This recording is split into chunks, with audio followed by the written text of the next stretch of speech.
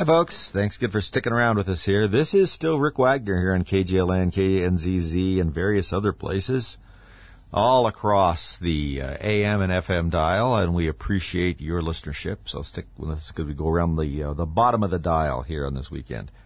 So we had a pretty good little run there in the last segment talking about what's going on in the world, about our national defense and sovereign integrity. And we're not just talking about the Eastern. Geez, it's just a matter of time till that border starts being a problem. But the southern border, this time we're talking about the border of our country along, the Aleutian Islands up here, as Russia and China become Arctic adversaries, as it were. So, and I still am looking at that story and wondering how it is that we have 7 warships, Chinese and Russian warships, just cruising around out by the Aleutians, and we have a Coast Guard cutter that happens upon them. Yet we have all of this eyes in the sky, right? And, with the FBI trying to read your license plate number in your yard and stuff from space, most likely, you would think they would have a little time to take a look and see what was going on, I don't know, with our adversaries. What do I know? But I was a little concerned about that. I mean, it was not really mentioned in there, but I was thinking, what do you mean you just happened upon these ships out there? Aren't we supposed to be watching from space? Isn't the whole reason we have some of that stuff up? I suspect it's concentrated on the Ukraine is why it's not up there, but nevertheless. So we obviously have huge challenges across the world to our military and to our positions on things. And we have established some of these positions at the peripheries of the globe in some of these ways to keep things from arriving in our country. In other words, we have some sort of buffer zones. So it is important that we have some forward bases and that we are forward-looking in these things. And to do that, we have to have not only an intelligence service. It's getting harder. Well, with the intelligence services so much more concentrated on investigating you that it's a lot harder to spend time looking out. They have had one success recently, though, although it doesn't really help us much in our other concern we're discussing, like what's our state of military readiness. Here's a little story from, let's see, this is from National Review, actually, surprisingly enough, this last week. Army's first trans officer indicted for spying for Russia. Well, that's a confidence-building story, isn't it? It says here the U.S. Army's first transgender officer and his wife, a Maryland doctor, were indicted on conspiracy charges Wednesday for allegedly attempting to transfer confidential military medical information to Russia. Interesting. Moving on, we did find that, let's see, this person who started off his name, Major Jamie Lee Henry, and their wife, I'm going to say their, anesthesiologist Anna Gabrielin are the people who are involved in this. Now, Jamie Lee Henry is kind of a trailblazer in all of this stuff. He had requested to officially change his name in accordance with his gender preference in 2015. Prior to his case, identifying as a sex different than the one on your birth certificate made a soldier unfit for military service, warning discharge. Fortunately for all of us, though, Jamie Lee Henry was able to fight his way through that patriarchal sort of military and remain in, and so that he could more effectively, apparently, later on spy for the Russians, or attempt to spy for the Russians. What he was trying to do, and this is understandable, he's just trying to show off a little bit for his new friends, the Russians. He says the pair accused of stealing these health files from Johns Hopkins and Fort Bragg, giving them to an individual they believed to be working for the Russian government. They aimed to show that they could access classified information and readily provide it to Moscow to demonstrate their allegiance according to the indictment. So they're just showing off. Look what we can do. In this case, they did give it to an informant who eventually, they got arrested. And and Major Henry, this is always great to hear from our military people, expressed that he was committed to supporting Russia.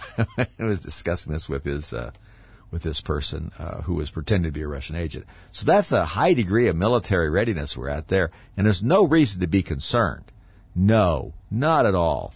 The military, you know what, the military, where their strength comes from? A lot of people thinks it comes from competence, lethality, weapons systems, the ability to project force. Of course that's not it. The power of the military comes from its diversity and its commitment to Russia. The whole thing is just crazy. I mean, that's the kind of story you just know you would not think that you'd even ever read if someone would ask you that 10 years ago. Just giving you a little. I'm not trying to depress you, really. I mean, although it's depressing, but you have to know this stuff, folks. You have to see understand what's out there, so that when you're thinking that how crazy it is, you need to realize it's crazier than that. So whatever you think is out there that seems nutty to you, yeah, it's worse than that. So that just helps you keep your head in the game about this has got to stop. I mean, I don't care about this transgenderism or whatever it is. This person makes them happy, fine.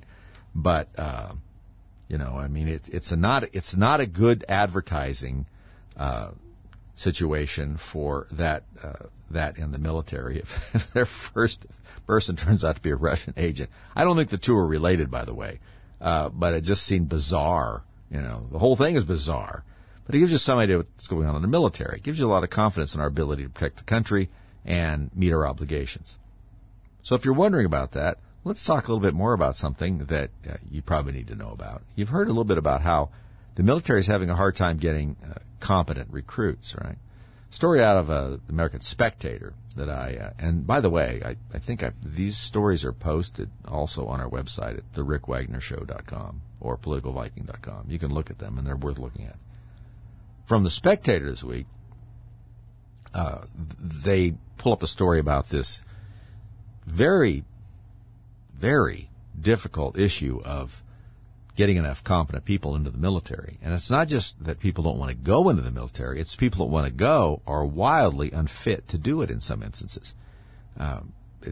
They say catastrophic, and I agree.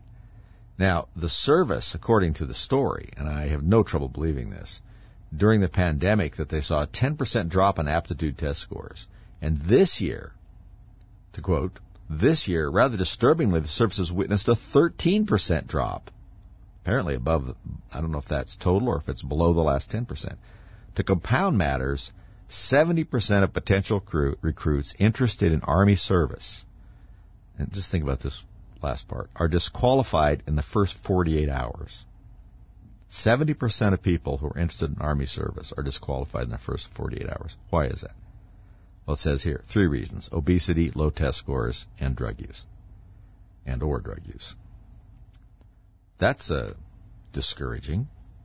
And when you get into the whole test score thing, it really comes down to what's going on in our educational system. I'm just going to quote here because I think it does a better job of it than if I could sum it up. So when it comes to basic reading abilities, scores for elementary school students are in the lowest point in the last 3 decades. Math scores are at their lowest point in 50 years. Great. And it says the country is even experiencing a decline in basic financial literacy. I mean, obviously in Congress, in the White House, and really anything else that's associated with government, but apparently just regular people too. The obesity problem is really a bad thing. And those of you that look around at young people today, it's very obvious. It says 20% of adolescents are not just overweight, and I know that most of them that are overweight would not qualify for the military standards. So you can be a little pudgy, but they can work that off you. But they're not just overweight; they are clinically obese. And the expectation is by 2030, 51% of the population will be obese. Then you get drug use. Yeah, part of this problem is that a lot of baby boomers and really early millennials maybe still think of marijuana as the potency that it had in the 60s, 70s, even into the beginning of the 80s. As we've discussed here before, that ship has sailed a long time ago. The marijuana potency for THC, tetrahydrocannabinol, now bears almost no resemblance to the potency of 70s or early 80s. It's just because by legalizing it in these states and allowing the cultivation, we have allowed them to consistently and scientifically, we're following the science now, everybody, follow the science, increase the potency of the marijuana that they're growing. And we're talking about marijuana that is sometimes, 7, 8, 9 times more powerful than it was in terms of THC concentration than it was in 79 or something like that. So it's no longer just something that you can shrug off and people say, oh, it's more worth having a couple of beers. Oh, it's a lot more powerful than a couple of beers. And the extra power of this weed that we have out there is associated in many studies with psychosis and other mental disorders that come from constantly imbibing in it. And these Gen Zers, or Zoomers as they call them in the article here, are more likely, when they want to kick back and lose part of their faculties, use marijuana than they are alcohol. So that is a real problem. So what you're getting here is a whole population that the military has to draw from that are, and I don't know how else to put it, but many of the people out there that in the population are overweight, dumb, and high. And that is a problem. And they don't seem to care. And the military, in trying to meet their recruitment goals, are trying to lower the standards, which is just fantastic, isn't it? Part of the thing about the military now that makes that even more difficult is that we don't really have a lot of positions in the military in the United States don't involve some sort of competency or literacy involving the ability to follow instructions, the ability to read and follow instructions about the equipment that you're using. Everything is more sophisticated, even at its most basic level. The day when you could have a lot of people who had an IQ of 70 or something, and you could find a place for them in the Napoleonic Wars, where you could have them charge forward, waving their sword and firing their musket once, are long past. And you simply have to have a more competent and literate military member now than you did at that time. We're not having them. And we apparently aren't interested in cultivating that.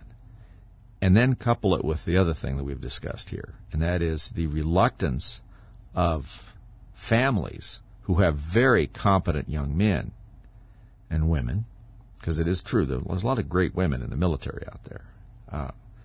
I know a couple that were the drone pilots. It was amazing what they were doing. It's just crazy and complicated. And so what you end up having is a very strong reluctance. It's a circular problem. You have a reluctance on the part of people who have sons and daughters that are very competent and make very good soldiers and Marines, airmen, coasties, all of that stuff. But they're reluctant to put them in, and for a variety of reasons. One, they believe the military is becoming inept and dangerous. In other words, that they're not certain that the precious lives of their military members, even though we know that it is a dangerous profession, may be squandered by people that are frankly brain dead. And you can see that in the military when you see the top ranks of it. There's a huge difference between the people at the pointed end of the spear in the military and the people that are waving that spear around. And we see them and we don't trust them with the lives of our sons and daughters. It's just that simple. That's disappearing. We do not trust the leadership. We certainly don't trust the political side about what battles they're going to choose to involve themselves in. So if you have a choice about putting your sons or daughters into the military, many people are saying, I don't think it's worth it. And that just, it's so sad. I find it personally very disturbing. The military is a wonderful place for people to develop skills in, to get internal discipline, and to foster pride in themselves. And, to let our top leadership, assuming we can call it leadership, destroy the confidence in that is catastrophic. So that's happening. Along with that, there's the political piece of it, and that is that the military is becoming so politicized and woke, as we like to say now, that once again, many families are leery of putting their sons and daughters in there because it seems crazy to them. And they're also afraid they're going to, just like college, they're going to find themselves in some kind of trouble about something, not using the right pronoun or who knows what. And so there's just another minefield in that organization they see coming up. And that holds them back. This is a terrible, terrible situation to place yourself in as a nation. I mean, it's ultimately disastrous. And I don't know what we can do about it besides making incredible, substantial changes at the very top leadership of this nation.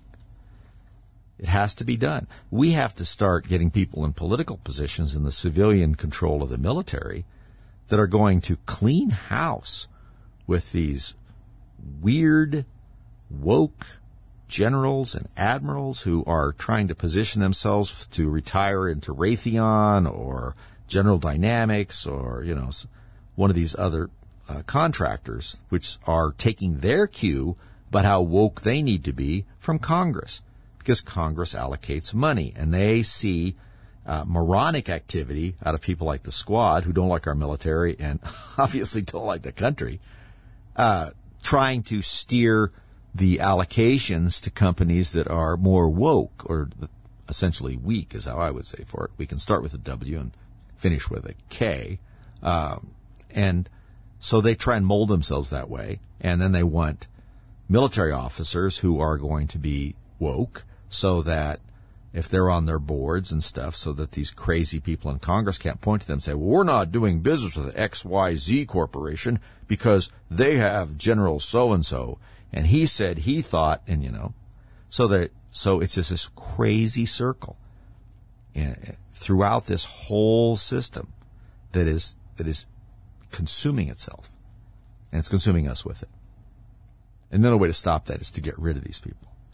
We need to get people in Congress and the White House and in your neighborhood HOA, your drainage district, and your city council who want this country strong and want the economy to be released from captivity so that it can prosper.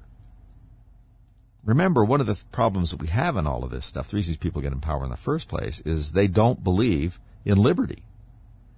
People talk about freedom. I'm talking about the more specific people. They don't believe in liberty. They don't believe you should have the freedom to make choices. Liberty is the idea that you can make choices in your life. They want to constantly constrain the ability for you to make choices. And all of this gets wrapped up in things like the woke ideals and climate change hysteria, and it's a religion.